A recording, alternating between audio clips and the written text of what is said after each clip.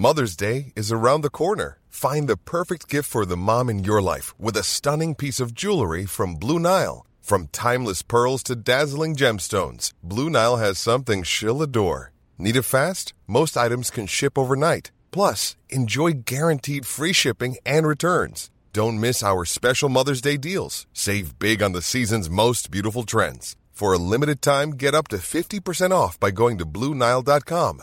That's BlueNile.com. Wow. Nice. Yeah. What you're hearing are the sounds of people everywhere putting on Bombas socks, underwear, and T-shirts made from absurdly soft materials that feel like plush clouds. Yeah, that plush. And the best part? For every item you purchase, Bombas donates another to someone facing homelessness. Bombas. Big comfort for everyone. Go to bombas.com/ACAST and use code ACAST for 20% off your first purchase. That's bombas.com/ACAST. Code ACAST.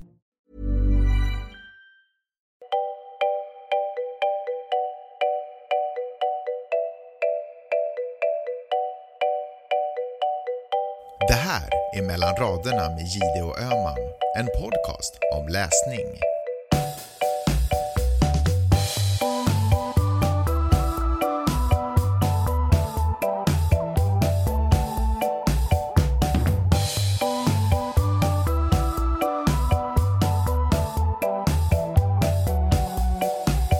Hej Peppe. Hej Karin. Du, jag tänkte börja med en fråga till dig. Om du lyssnar på det här citatet och tala om för mig om du tycker att det låter logiskt och rimligt eller inte. Okay. Det vill säga, är det sant eller osant? Okej, så här är det. Alla rosor är blommor. En del blommor vissnar snabbt. Därför vissnar en del rosor snabbt. Kan du dra det igen? Alla rosor är blommor. En del blommor vissnar snabbt. Och därför vissnar en del rosor snabbt. Nej, det är väl inte sant. Varför är det inte sant? För att bara för att alla blommor vissnar snabbt behöver ju inte alla rosor vissna snabbt. Det måste ju finnas blomarter som vissnar mycket snabbare än rosor. Ja, alltså... Det kändes verkligen som en fälla det här. Ja, men vet du vad? Du har inte gått in i den, utan du är en av de minoritet genier på jorden som faktiskt inte faller in i fällan. Eller så har du läst boken som jag snackar om. Den här boken heter Tänka snabbt och långsamt. Thinking fast and slow. Har du läst den? Ja, jag måste erkänna, jag har faktiskt läst den. Men dock inte just det exemplet. Men det som hände när du läste boken var kanske att du vässade din hjärna så att du har nu blivit lite smartare än du var innan. För att det känns faktiskt så när man läser den här boken. Den är av Daniel Kahneman, tror jag man säger. Daniel Kahneman, Kahneman. En Nobelpristagare i ekonomi, men han är faktiskt psykolog och en av de stora... kanske den största eller mest inflytelserika på det här populärpsykologiska området som handlar om hjärnan och hur vi förstår saker. Alltså jag måste bekänna att vi hade den som sagt som kurslitteratur på USC där jag gjorde en masters förra året. Vad roligt att ha som kurslitteratur. Alltså det var så otroligt bra kurslitteratur där. Det fanns liksom verkligen intressanta böcker. Det var en helt ny grej för mig att plugga någonting som jag genuint tyckte var intressant. Jag har ju läst statsvetenskap i Helsingfors för jättelänge sedan och då kommer jag ihåg att jag ville bara få det överstökat. Ja, jag med när jag läste statsvetenskap. Vad skönt att du kände likadant. Jag tror inte jag har erkänt det förut. Nej, men jag kan inte komma ihåg en enda bok som jag skulle ha sagt att den här läste vi under den tiden och den här tyckte jag var inte smart, utan det var bara någonting man måste få gjort liksom. Ja. Men den här kursen på USC var verkligen otroligt bra och det var alldeles för mycket litteratur så att det känns som jag liksom, alltså jag tror att vi läste kanske 9-10 böcker i veckan, så det var ju inte mycket som fastnade. Men då är det ju ännu mer imponerande att du faktiskt kommer ihåg den här boken. Och anledningen att jag har läst den, Peppe, det är för att vi har en lyssnare som har skrivit till oss som heter Peter, som har sagt att ni måste befria mig från den här boken. Kom du ihåg att vi för några avsnitt sedan bad våra lyssnare helt enkelt höra av sig ifall de vill att det är någon bok som vi ska läsa åt dem, så att säga. Och till den genren som man ofta... Där man ofta hamnar i att man liksom inte riktigt pallar att läsa boken, det är alltså böcker man köper på flygplatser, och det hade den här killen gjort tydligen. Det här är en klassisk flygplatsbok, Thinking Fast and Slow. Jag tror säkert många känner igen hur omslaget ser ut. Det är en tuggad blyertspenna på vit bakgrund. Alltså det är verkligen flygplansboken som står, som folk till och med, de i bokhandlarna har lagt fram den, och så finns det typ, ofta står det ju så här att den har vunnit pris eller det här rekommenderar personalen. Precis. Och så köper man den på ren så här skuld eller ambition. Det kanske är så att när man är på väg någonstans, oavsett vad man ska, om det är semester eller någon jobbresa eller så, då man känner sig lite så här som en citizen of the world. Man ska säga, jag är lite smart, jag är här i min, liksom, jag har min schyssta carry-on liksom, rullväska här, och jag ska till det här exotiska resemålet, och då kanske man är en bättre version av sig själv, och så köper den här versionen, den här boken, och ens vanliga gamla själv. Och sen kollar man ändå på How I Met Your Mother och bara sitter och smygsuper på surt vit vin och bara är sin vanliga gamla. Hur som helst, Peter har läst denna bok. Nej, det har jag inte. Nu ljög jag. Jag har lyssnat på den på Storytel i uppläsning av Per Lagergren. Och den här typen av populärpsykologiböcker, eller alla, du vet, Malcolm Gladwell-böcker. Jag kan inte läsa dem för jag somnar direkt, men lyssna, det går faktiskt jäkligt bra. Och det här är superintressant. Jag har snart lyssnat klart på den. Men berätta, kan du briefa mig som har glömt och Peter som aldrig läst den? Jag ska briefa dig och övriga som, om de känner att så här, jag sitter på en middag och måste låtsas att jag läser den här boken. Den handlar i korthet om att vi har 2 system i hjärnan som vi använder när vi löser problem och när vi tänker och så vidare. Det ena systemet är väldigt snabbt associativt baserat på erfarenhet. Han kallar det för system 1. System magkänsla 2, typ, va? Vad sa du? System 1 är magkänslan. Va? Ja, precis. System 2 är vad ska man säga, när man måste göra till exempel en uträkning eller använda någon metod man har lärt sig i skolan för att lösa någonting. Det här citatet som jag drog med blommorna, anledningen att de allra flesta människor faktiskt tror att det är logiskt fastän det inte är det, är för att man har en magkänsla, man har sett blommor vissna och det liksom rör till det i huvudet för en, och så säger man ja mot nästan bättre vetande. Till exempel, han hade ett annat exempel som var så här, han beskrev någon typ av karaktär, en person som var noggrann, foglig, glasögonprydd och ja, hur det nu var, beläst. Är det en bibliotekarie eller en bonde? Och som var mest troligt att jag vet inte, var på ett visst ställe eller var det en viss förövare av ett brott eller hur det var.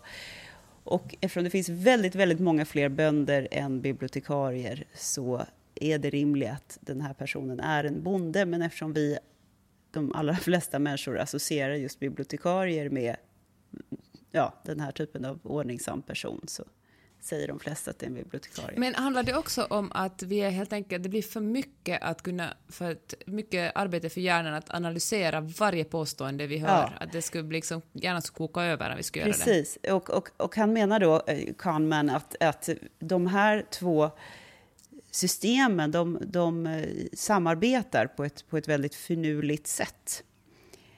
Och de behövs båda 2. Så att det är inte så att man är korkad för att man ofta använder det här systemet, utan det är ju så vi har lärt oss att överleva helt enkelt. Vi ser en människa som ser jättearg ut och vi tänker arg istället för att bara nedåtriktade mungipor plus rynkad panna, då är man redan liksom uppäten. Det är bara en resting bitch face liksom. Ja, precis. Men det som jag kommer ihåg från den här, eller jag kommer inte ihåg om det var den här boken, men jag kommer ihåg att vi diskuterat motsvarande exempel på på en föreläsning för den här kursen som vi använder den här boken som kurslitteratur handlar liksom om hur man ska bli en bättre journalist. Och det var det en journalist som hade följt med en domstol och kommit fram till att den här domaren bedömde fångar som kom precis före lunch och precis före dagen var slut och domaren skulle gå hem blev dömda fick mycket hårdare straff än de som kom på morgonen. Ja, det finns flera exempel på det. Alltså, jag tror att det var ett antal israeliska domare. Det exemplet jag hörde var att de skulle, huruvida man skulle tillåta villkorlig frigivning för ett antal fångar. Just det. Och när domarna som fattade de här besluten var mätt och belåtna, det vill säga efter frukost, lunch och rast eller hur det var, då var det 60% som fick ja. Fast den övervägande majoriteten fick ju nej då. Det är svårt att få villkorlig frigivning naturligtvis. Men mot slutet av dagen, precis som du säger, då var det 0. Så att jävligt tråkigt för den stackaren som hamnade sist i just den pappershögen den dagen. Så det finns en massa skrämmande exempel på det här. Och det är väl förmodligen därför som Kahneman fick just Nobelpriset i ekonomi. Därför att han visar att vi människor, vi fattar beslut som är intuitiva fastän vi tror att vi är helt rationella i vårt tänkande när man gör stora investeringar, alltså finansiellt och politiska beslut och så vidare. Vi är helt enkelt inte särskilt rationella varelser, hur mycket vi än vill vara det. Men hör du, nu tänker jag så här, du som har jobbat mycket innan du är ett PR-proffs, har ni använt, du har gjort kampanjer och funderat som hjälpt företag. Jag använder det här tekniker hela tiden, alltså som marknadsföringsteknik. Det är ju liksom en ganska vedertaget trick, det här som kallas för priming, som han pratar om. Att om man får en människa att tänka positivt kring matlagning eller någonting, så är det ju så mycket större chans att den personen sen investerar i någon fin slev som den hittar på, som står någonstans på. Ja. Och så funkar vi. Och jag kan använda det här när jag till exempel ska presentera ett argument som jag vill att alla ska hålla med om. Då börjar jag liksom att småprata om min linje redan tidigt. Du vill manipulativa jävel. Ja, det kanske bara gör folk irriterade och bara säger de nej sen, bara för att jag har tjatat så mycket. Det kanske inte alls funkar. Men det här kapitlet om priming är faktiskt otroligt intressant och väldigt skrämmande, tycker jag. Vilka grottmänniskor eller reptilhjärnor vi är egentligen. Hur som helst, tänka snabbt och långsamt. Man ska tydligen göra både och. Nobelprisvinnaren Daniel Kahneman. Om man vill säga ett smart citat under middagen, så kan man ju säga att vad kan man säga? Det är ju intressant att han faktiskt som psykolog fick Nobelpriset i ekonomi. Det tyder ju på att, någonting sånt där. Vad tror du? Vad skulle du säga? Superbra. Nej, jag tycker man ska börja prata om den här boken, Thinking Fast and Slow, och sen efter några meningar kan man lägga till så där. Visste ni förresten att Kahneman fick Nobelpriset i ekonomi faktiskt, va? Ja, jättebra. Så säger vi. Där har du det, Peter. Peter. Lycka till. Och ni andra får väldigt gärna skicka in, precis som Peter, förfrågningar. Be oss befria er från att läsa någonting ni köpt på ett flygfält eller bara i en bokaffär.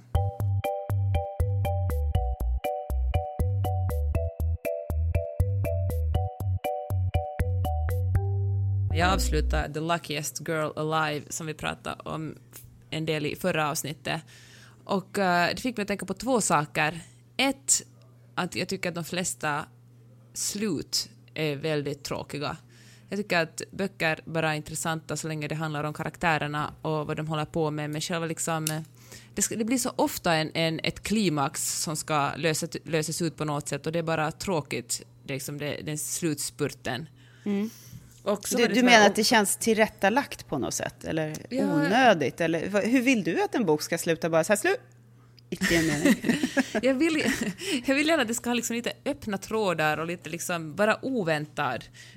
I min del får faktiskt, i min värld får gärna, det behöver liksom inte vara ett Hollywood-slut. Det får gärna vara ett... Fan, jag måste ge det till Stephen King till exempel. I hans slut så var det ju alltid så att det onda fanns kvar på något litet sätt fortfarande. Det fanns en clown fortfarande kvar i var han nu gömde sig, den clownen i... Absolut. Det är alltid någon liten vampyr som simmar vidare någonstans. Nej, men precis. Och då tycker jag att det tycker jag är lite spännande när det onda vinner lite, alltså eller någonting som bara man inte förväntar sig, och de allra flesta böcker har ganska, det kanske kommer oväntade vändningar, men de har ändå ganska liksom förutsägbara slut. Har man läst några böcker kan man räkna ut hur en bok kommer att sluta. Jag tyckte otroligt mycket om Märta Tikkanens avslut i scen 2, sen ett konstnärsäktenskap, där hon berättar om sitt äktenskap med Henrik Tikkanen. Och då slutar hon med det citatet som jag tror vi talade om i det första avsnittet, om att hur hon saknar honom varje dag, men det finns inte en stund som hon verkligen önskar honom tillbaka. Men i alla fall, The Luckiest Girl Alive, superbra. Den första, ska vi säga den 3/4 av boken bara sluka. Jag läste. Sen hände det en grej som jag försöker inte spoila för mycket, men så hände det en stor grej som fick mig att tappa aptiten helt. Men den var så pass bra ännu i början att jag ändå skulle vilja rekommendera den. Och den andra saken som jag kom att tänka på var att huvudpersonen påminner lite om en av de huvudpersoner jag hade i min första fiktiva roman som kom ut förra sommaren, som heter Vackra människor. Och där fanns det en person som bloggade och instagrammade och fokuserade jättemycket på ytan, att se bra ut inför andra. Och det gör vi ju liksom alla i en viss mån, men för henne gick det nästan till extremer. Och det gjorde jag också för den här personen som var huvudperson i The Luckiest Girl Alive. Och din romanfigur, när jag läste boken fick jag uppfattningen att det var hon som liksom mådde sämst, eller hon var längst bort från sitt eget sanna jag. Ja, hon hette faktiskt Sanna. Ja, fast det var hon ju inte. Nej. Och det var det ju den här personen mådde ju också väldigt dåligt, verkligen bär på en mörk hemlighet. Men ja, det var intressant, för jag tror att väldigt, nu ska jag inte säga att jag var ens nära på att kunna beskriva samtiden lika bra som den här Jessica Knoll som har skrivit The Luckiest Girl Alive. Det ska göras en film såklart av den här boken också. Men hur samtiden verkligen sätter en enorm press på främst kvinnor att vara perfekta på alla sätt.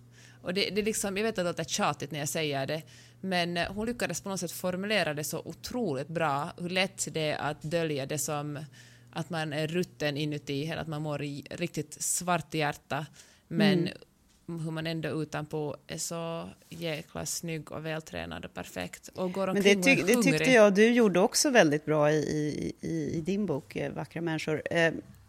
Och någonstans så... det kanske är väldigt lågt av mig, men jag blir ändå på något sätt lite nöjd när jag både i verkligheten och i fiktionens värld, när jag förstår att det finns en svärta i karaktärer i män, för det är ju verkligt liksom. Det är inte så att jag är skadeglad, men det blir så konstigt med alla de här superbloggarna som ska må så fruktansvärt bra, och livet är ett enda liksom, värmeljus doftande skimmer hela tiden. Det är bara konstigt, tycker jag. Det som kanske provocerar mig mest som är att det är så kommersiellt. Och jag tycker, jag som känner mig tudelad där också, för jag tycker det är bra att folk tjänar pengar på sina bloggar och Instagram och vloggar. Men jag tycker att det där perfekta livet ofta blir liksom bara en uppräkning av varumärken, och det blir jättekonstigt, för det blir verkligen så... Ja, det finns liksom men precis, och inget djup, utan det är bara en extremt tunn yta. Sa du till mig någon gång, eller var det i den här podcasten som du sa att du nästan så här skämskudde följer några såna här konton, för att du blir ändå så fascinerad av Nej, alltså, ja.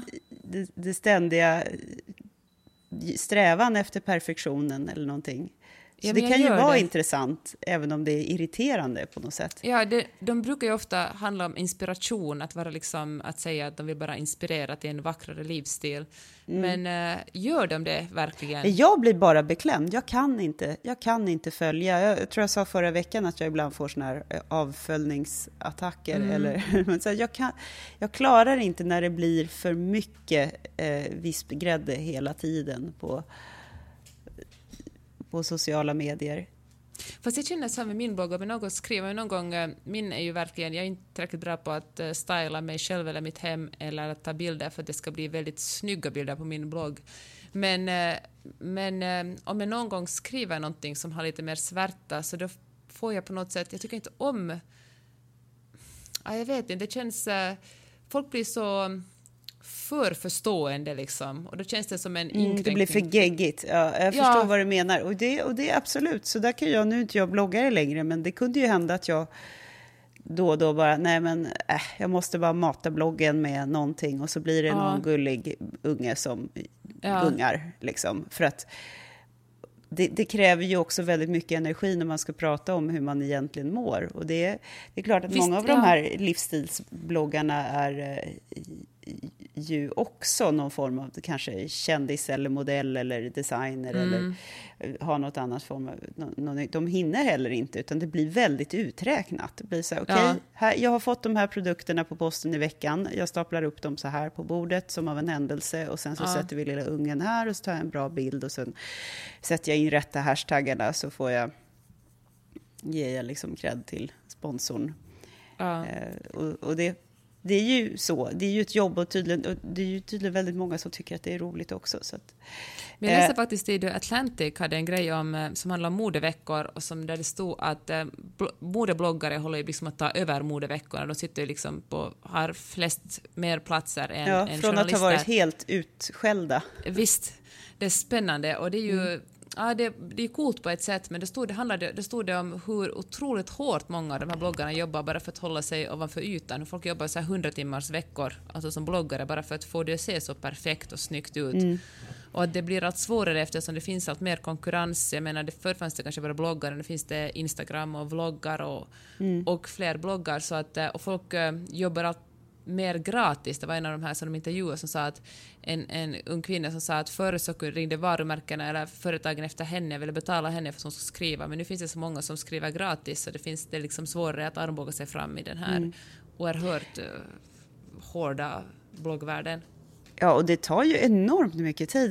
Det stod i DN Ekonomi tror jag förra veckan om en ung kvinna som har blivit succé på YouTube, en svensk tjej som började med att lägga upp så här sminkvideos eller skönhet och sminktips, och har blivit superpoppis, och det var ju en success story, absolut. Hon säger att de här sponsorerna hon har då betalar hyran och så vidare för henne. Men hon sa också det att hon spelar in en film på liksom någon timme, och sen så tar det 3 dagar för henne att redigera och klippa och fixa ljussättning och allting för att det ska bli perfekt. Och då fick jag så här, du vet, vissa kvällar, det här kanske är världens avvikelse från ämnet, men ibland så kan jag bara snurra iväg på något ämne som jag bara måste ha reda på.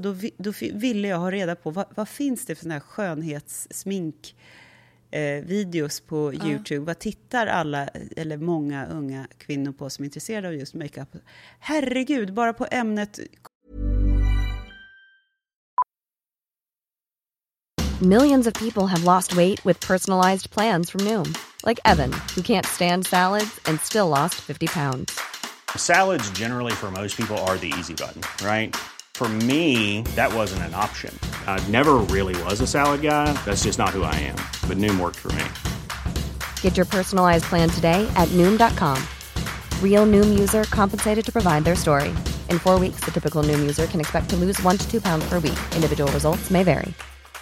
If you thought the only way to get a more defined jawline with natural-looking results was through surgery, think again. Juvederm Volux XC is a non-surgical injectable gel filler that improves moderate to severe loss of jawline definition and can help you achieve natural-looking results with little downtime. Even better, this improved definition lasts up to 1 year with optimal treatment. No maintenance required. Improve jawline definition for a smooth, sculpted look with Juvederm Volux XC. For important safety information and to find a licensed specialist, visit Juvederm.com. That's JUVEDERM.com. Not for people with severe allergic reactions, allergies to lidocaine, or the proteins used in Juvederm. Common side effects include injection site redness, swelling, pain, tenderness, firmness, lumps, bumps, bruising, discoloration, or itching. There's a risk of unintentional injection into a blood vessel, which can cause vision abnormalities, blindness, stroke, temporary scabs, or scarring. Talk to a licensed specialist to find out if it's right for you. Burrow is a furniture company known for timeless design and thoughtful construction, and free shipping, and that extends to their outdoor collection. Their outdoor furniture is built to withstand the elements, featuring rust-proof stainless steel hardware, weather-ready teak, and quick-dry foam cushions. For Memorial Day, get 15% off your Burrow purchase at burrow.com/acast, and up to 25% off outdoor. That's up to 25% off outdoor furniture at burrow.com/acast. Contour, vet du vad det är? Contouring. Nej. Det är när man sminkar, man använder väldigt så här starka kontraster. Man sminkar ansiktet med highlights, alltså ljusa färger och mörka färger så att det blir skuggor och så att man liksom skapar en kontur i ansiktet. Det är liksom en teknik. Det är bara en genre i sig själv, allt detta. Hur man lägger liksom olika concealers i olika varianter med olika penslar och svinstora liksom, konton och miljoner följare. Men alltså på USC hade vi en kurs där det kom gästföreläsare som talade om hur man skulle bli en superbra entreprenör på internet. Och då använder man som exempel Smoky Ice Girl som handlar om hur man verkligen ska specialisera sig på en liten feature, liksom. En grej. Och alltså att få sotiga ögon är liksom det. Man ska det är samma grej då, för att det fanns ju så här contouring. Alltså jag kollar på Instagram, det fanns ju så här contouring tips och du vet, bara detta så här, en mörk och en ljus foundation som man blandar då på rätt sätt. Och jag känner mig som jag var den sämsta på att sminka mig när jag hör att talas om sådant. Jag kan faktiskt säga att det var rätt fascinerande att kolla på, för att hyfsat alldagliga eller vad ska jag säga, helt vanliga människor blev ju fantastiskt snygga. Jag kanske borde lära mig det där och bara chocka med mina contours. Jag tror inte jag har något problem. Jag var faktiskt en god vän som jobbar som programledare i Finland, och när hon fick jobbet för jättemånga år sedan så sa hon att hon kommer att sluta sminka sig helt utanför studion, eftersom hon inte vill att folk ska tro att hon ser ut som hon ser ut i tv, eftersom pressen att alltid sminka sig då blir för hård, alltså också i vardagsmar. Och de gånger hon inte skulle sminka sig. Det är också svårt att leva upp till de här tv, men smink eller makeup-artisterna är ju skitduktiga ofta. Ja, men folk tror att man är sjuk eller bara jävligt trött när man en dag har glömt mascaran. Hur mår du? Så får man här, apropå så här äckelgig. Hur mår du? Den betoningen, det är det värsta jag vet. Ett annat hatord, apropå, jag måste bara avsluta det här med vloggar. Inspo. Vad är det för jävla ord? Ta bort det där äckliga ordet. Och sen vill jag bara säga, apropå slut då. Som du nämnde, jag gillar också öppna slut. Jag har också svårt för de här tillrättalagda avsluten på böcker. Men framförallt filmer. Men jag läste någon gång att man gör ju ofta testscreeningar. Eller man gör väl alltid testscreenings när man gör Hollywoodfilmer. Och öppna slut, folk fixar inte det. Det blir liksom för jobbigt. Och det kanske är så att om man är en filmproducent, företag, så vill man att folk ska gå ut från biografen med den här härliga känslan i magen, att det ordnade sig. Då är de ju nöjda, då känner de ju tillfredsställelse med sitt biobesök. Och när de talar om filmen så har de den lugna, sköna känslan i kroppen. Och då kanske de vill gå och köpa fler filmer. Men om man går ut och är så här, vad fan händer nu? Då vill man kanske aldrig mer gå på bio. Ja. Vad vet jag? jag hade en åsnebrygga till vloggande.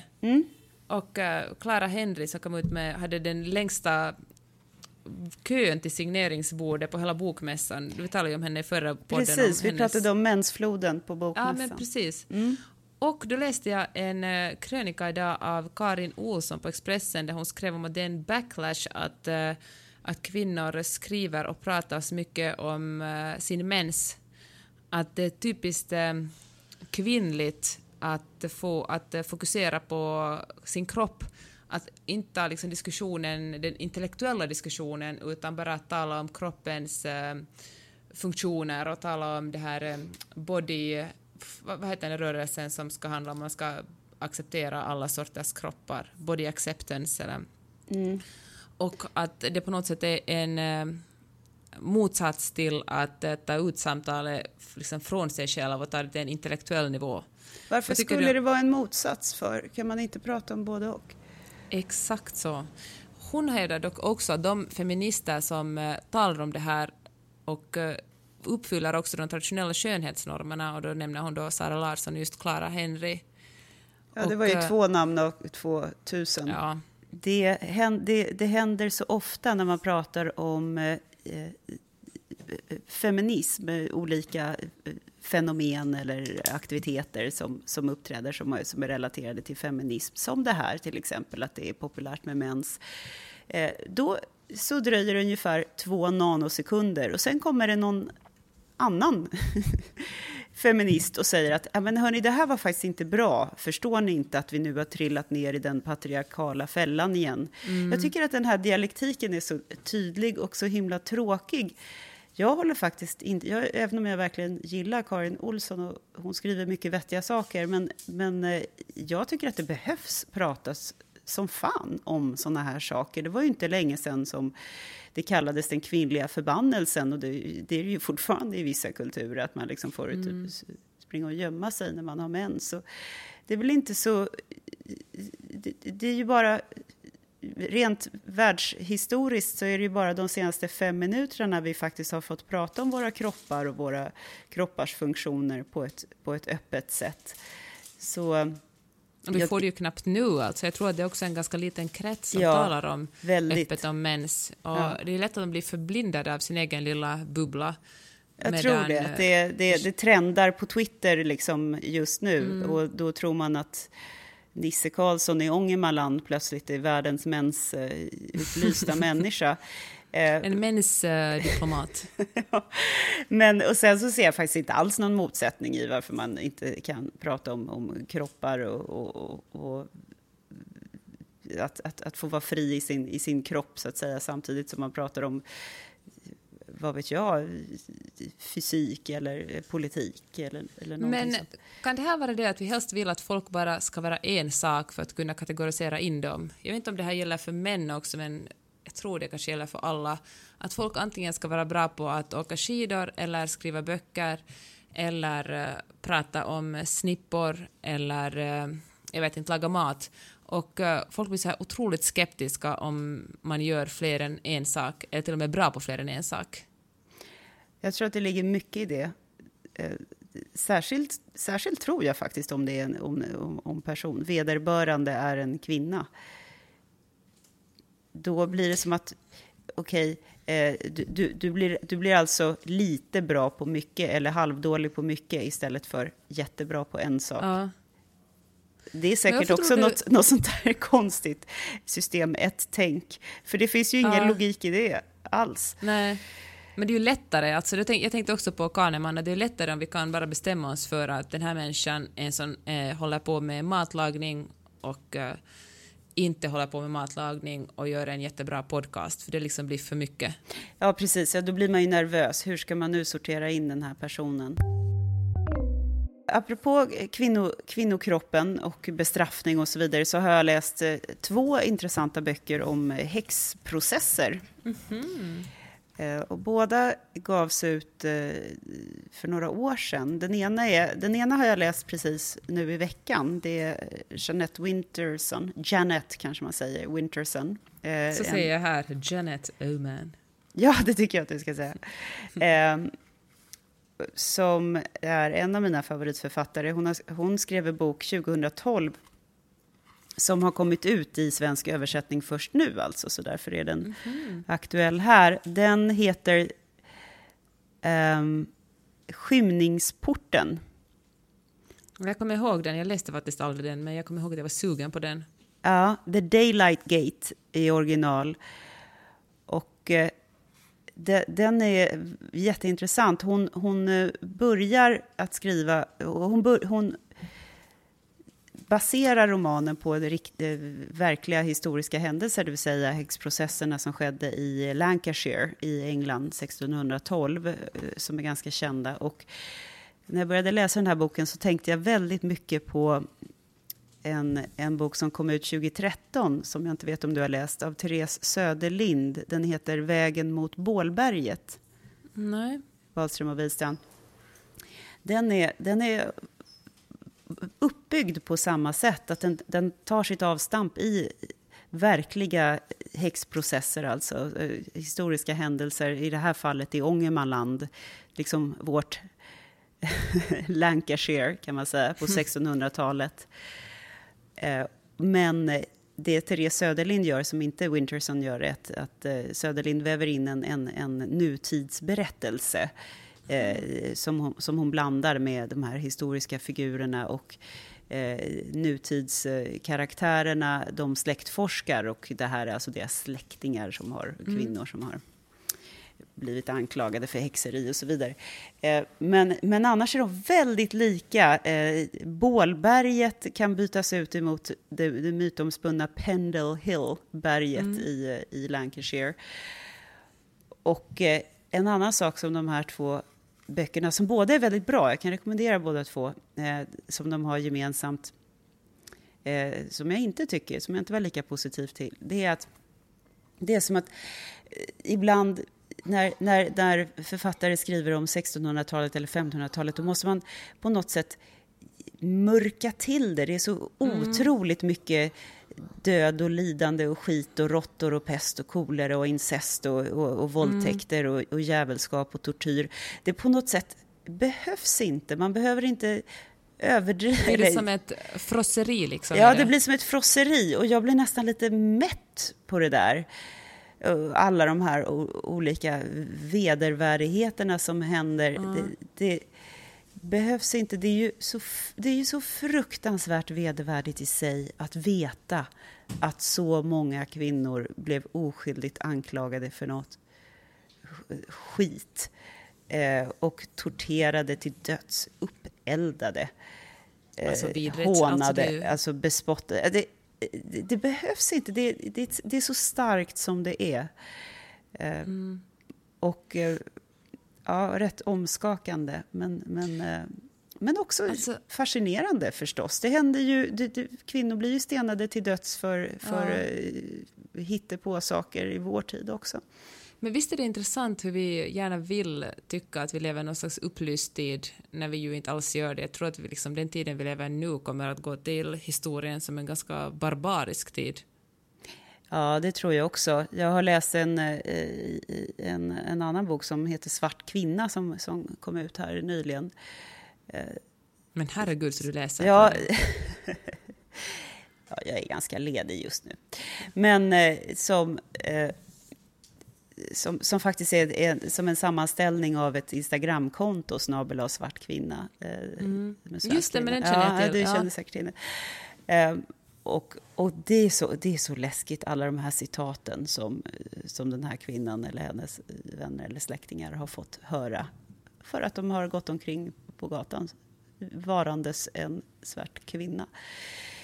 Till exempel, jävla negerfitta, åk hem. Ni tvättar aldrig händerna, ta inte här, säger folk till sina barn. Liksom. Det är så vidrigt så att det går inte att, det finns liksom ingen skillnad mellan de här replikerna som de här olika kvinnorna hörde på 1600-talet. Ojar vi oss på något också. Men det är ju också till närhistoria. Vi sa att oj vad vidrigt det var i USA när svarta inte fick gå på samma restauranger eller åka på samma platser i bussen som vita. Ja. Eller fy vad obehagligt apartheid var. Men vad fan, det blir liksom knappt bättre. Det som jag tänkte på, jag vet du la upp den här på vår Flipboard-sida, den här DNs recension av Jeanette Wintersons. Och då stod det också hur brutalt det var, och så jämfördes det med Stieg Larssons Millenniumböcker, alltså inte David Lagercrantz utan de ursprungliga Millenniumböckerna. Alltså det var bara en mening, men så fastnade jag mig hur Stieg Larsson hade nästan frossa i våldet mot kvinnor. Att de är ju otroligt grymma och våldsamma och väldigt detaljerade våldtäktsscener. Men Stieg Larsson är feminist och han står liksom på kvinnornas sida, men det finns ändå ett ganska obehagligt frosseri av det som sker mot kvinnokroppar. Och då tänkte jag, hur är det att som kvinna skriva sådana här saker? Får man det ur sitt system, eller när man som författare eller till och med läser sånt, stannar det kvar igen? För det gör det hos mig. Jag tror inte jag skulle kunna skriva någonting så brutalt eller modiskt, men för jag tycker det är otäckt bara att läsa det. Jag var tvungen att lägga ifrån mig den här skymningsporten i några dagar när hon beskrev någon scen med någon 9-åring eller 10-årig flicka som blev våldtagen på någon pub av någon äcklig gubbe varje kväll i utbyte mot mat eller något. Jag pallade liksom inte. Det blev som att hela kvinnosläktet blev skändat på något sätt. Och jag vet inte, det finns, jag tror att jag får den känslan både vad gäller den här Söderlind och Winterson att de på riktigt ville beskriva hur vedervärdigt våldet mot kvinnokönet var då, för att på något sätt peka framåt också och se vad som inte har hänt.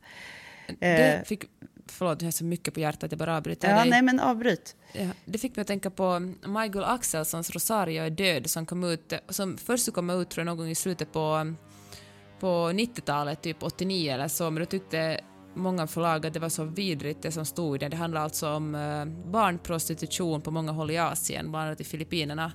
Och det skrev, och så ville ingen ge ut den bara för att de sa att ingen vill läsa om några så här vidrigheter.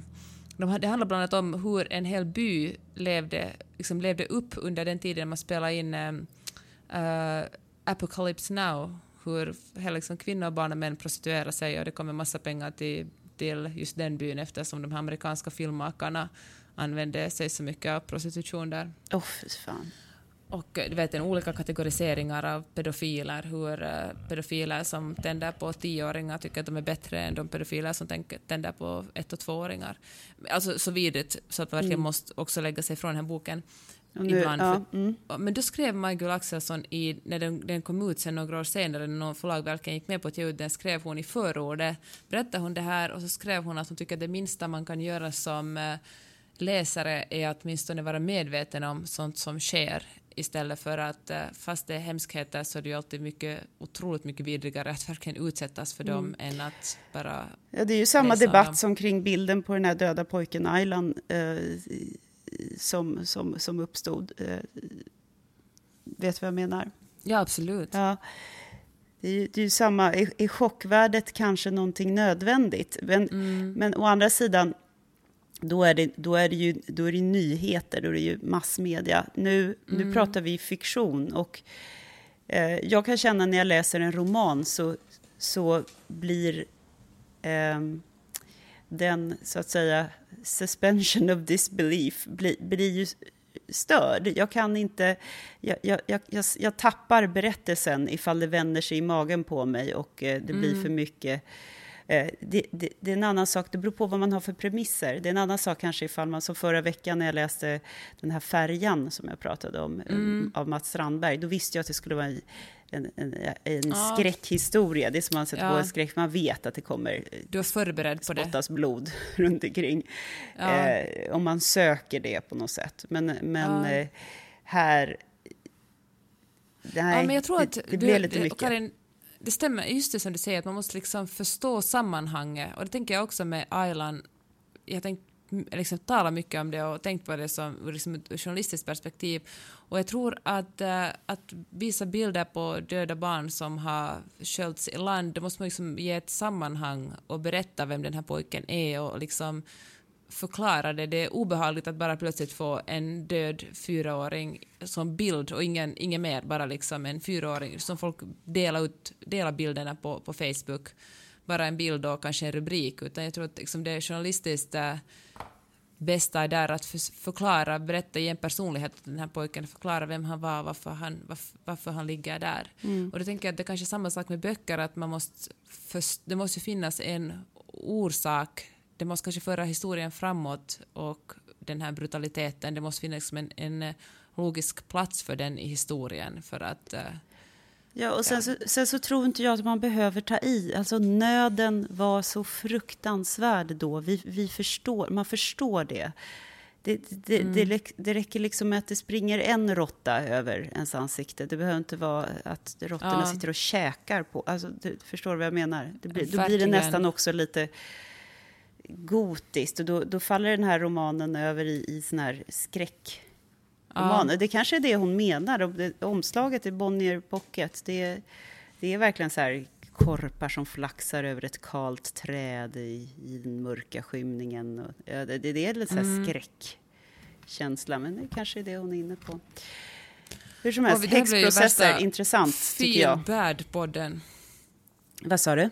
Det blev värsta feel bad-podden. Ja, apropå det är det vi ska jobba med nu. Att få alla må illa, få ångest över världsordningen och dessutom känna att vi är jävligt dumma i huvudet som bara tänker med system 1 hela tiden.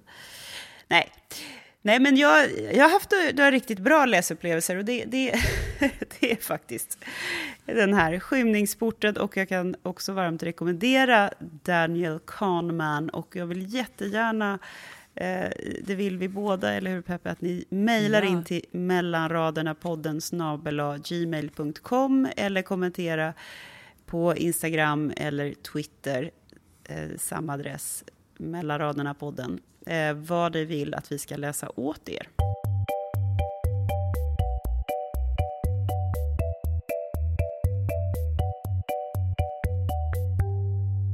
Det som jag vet att jag kommer att läsa nästa vecka, om den har kommit fram, jag har beställt Anna Åhlunds bok, Snippbok. Du vet, Anna Åhlund är en illustratör, och hon har gjort bland annat ett shoppingfritt år. Och nu hon började ett projekt för ungefär ett år sedan som heter En snippa om dagen, där hon ritar en snippa om dagen. Ja, just det. Den har jag följt, tror jag, på Instagram någon gång. Ja, jag med.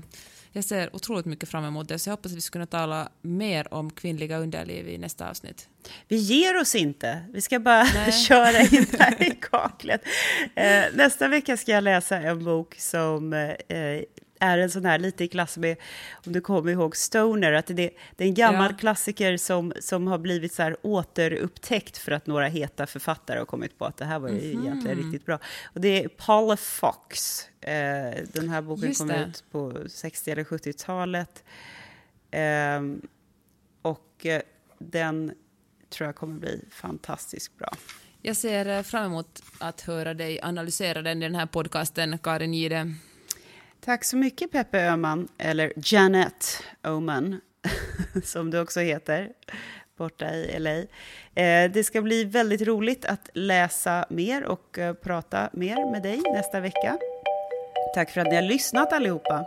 Och om ni gillar det ni hör får ni väldigt gärna gå in på iTunes och skriva en liten positiv recension och ge oss stjärnor. Gjort. Annars finns vi också på Soundcloud och på Acast, mellan raderna med Gide och Öhman. Ha det bra. Chatta om er och vi hörs nästa vecka. Hej då! Du har lyssnat på Mellan raderna med Gide och Öhman. En podcast om läsning med programledarna Karin Gide och Jeanette Öhman. Glöm inte att du kan mejla dem på mellanraderna-podden@gmail.com.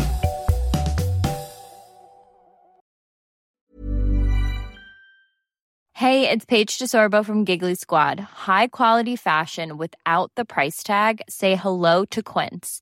I'm snagging high-end essentials like cozy cashmere sweaters, sleek leather jackets, fine jewelry, and so much more. With Quince being 50 to 80% less than similar brands. And they partner with factories that prioritize safe, ethical, and responsible manufacturing. I love that. Luxury quality within reach. Go to quince.com/style to get free shipping and 365-day returns on your next order. quince.com/style. Planning for your next trip? Elevate your travel style with Quince. Quince has all the jet-setting essentials you'll want for your next getaway, like European linen, premium luggage options, buttery soft Italian leather bags, and so much more. And is all priced at 50 to 80% less than similar brands. Plus, Quince only works with factories that use safe and ethical manufacturing practices. Pack your bags with high-quality essentials you'll be wearing for vacations to come with Quince. Go to quince.com/pack for free shipping and 365-day returns.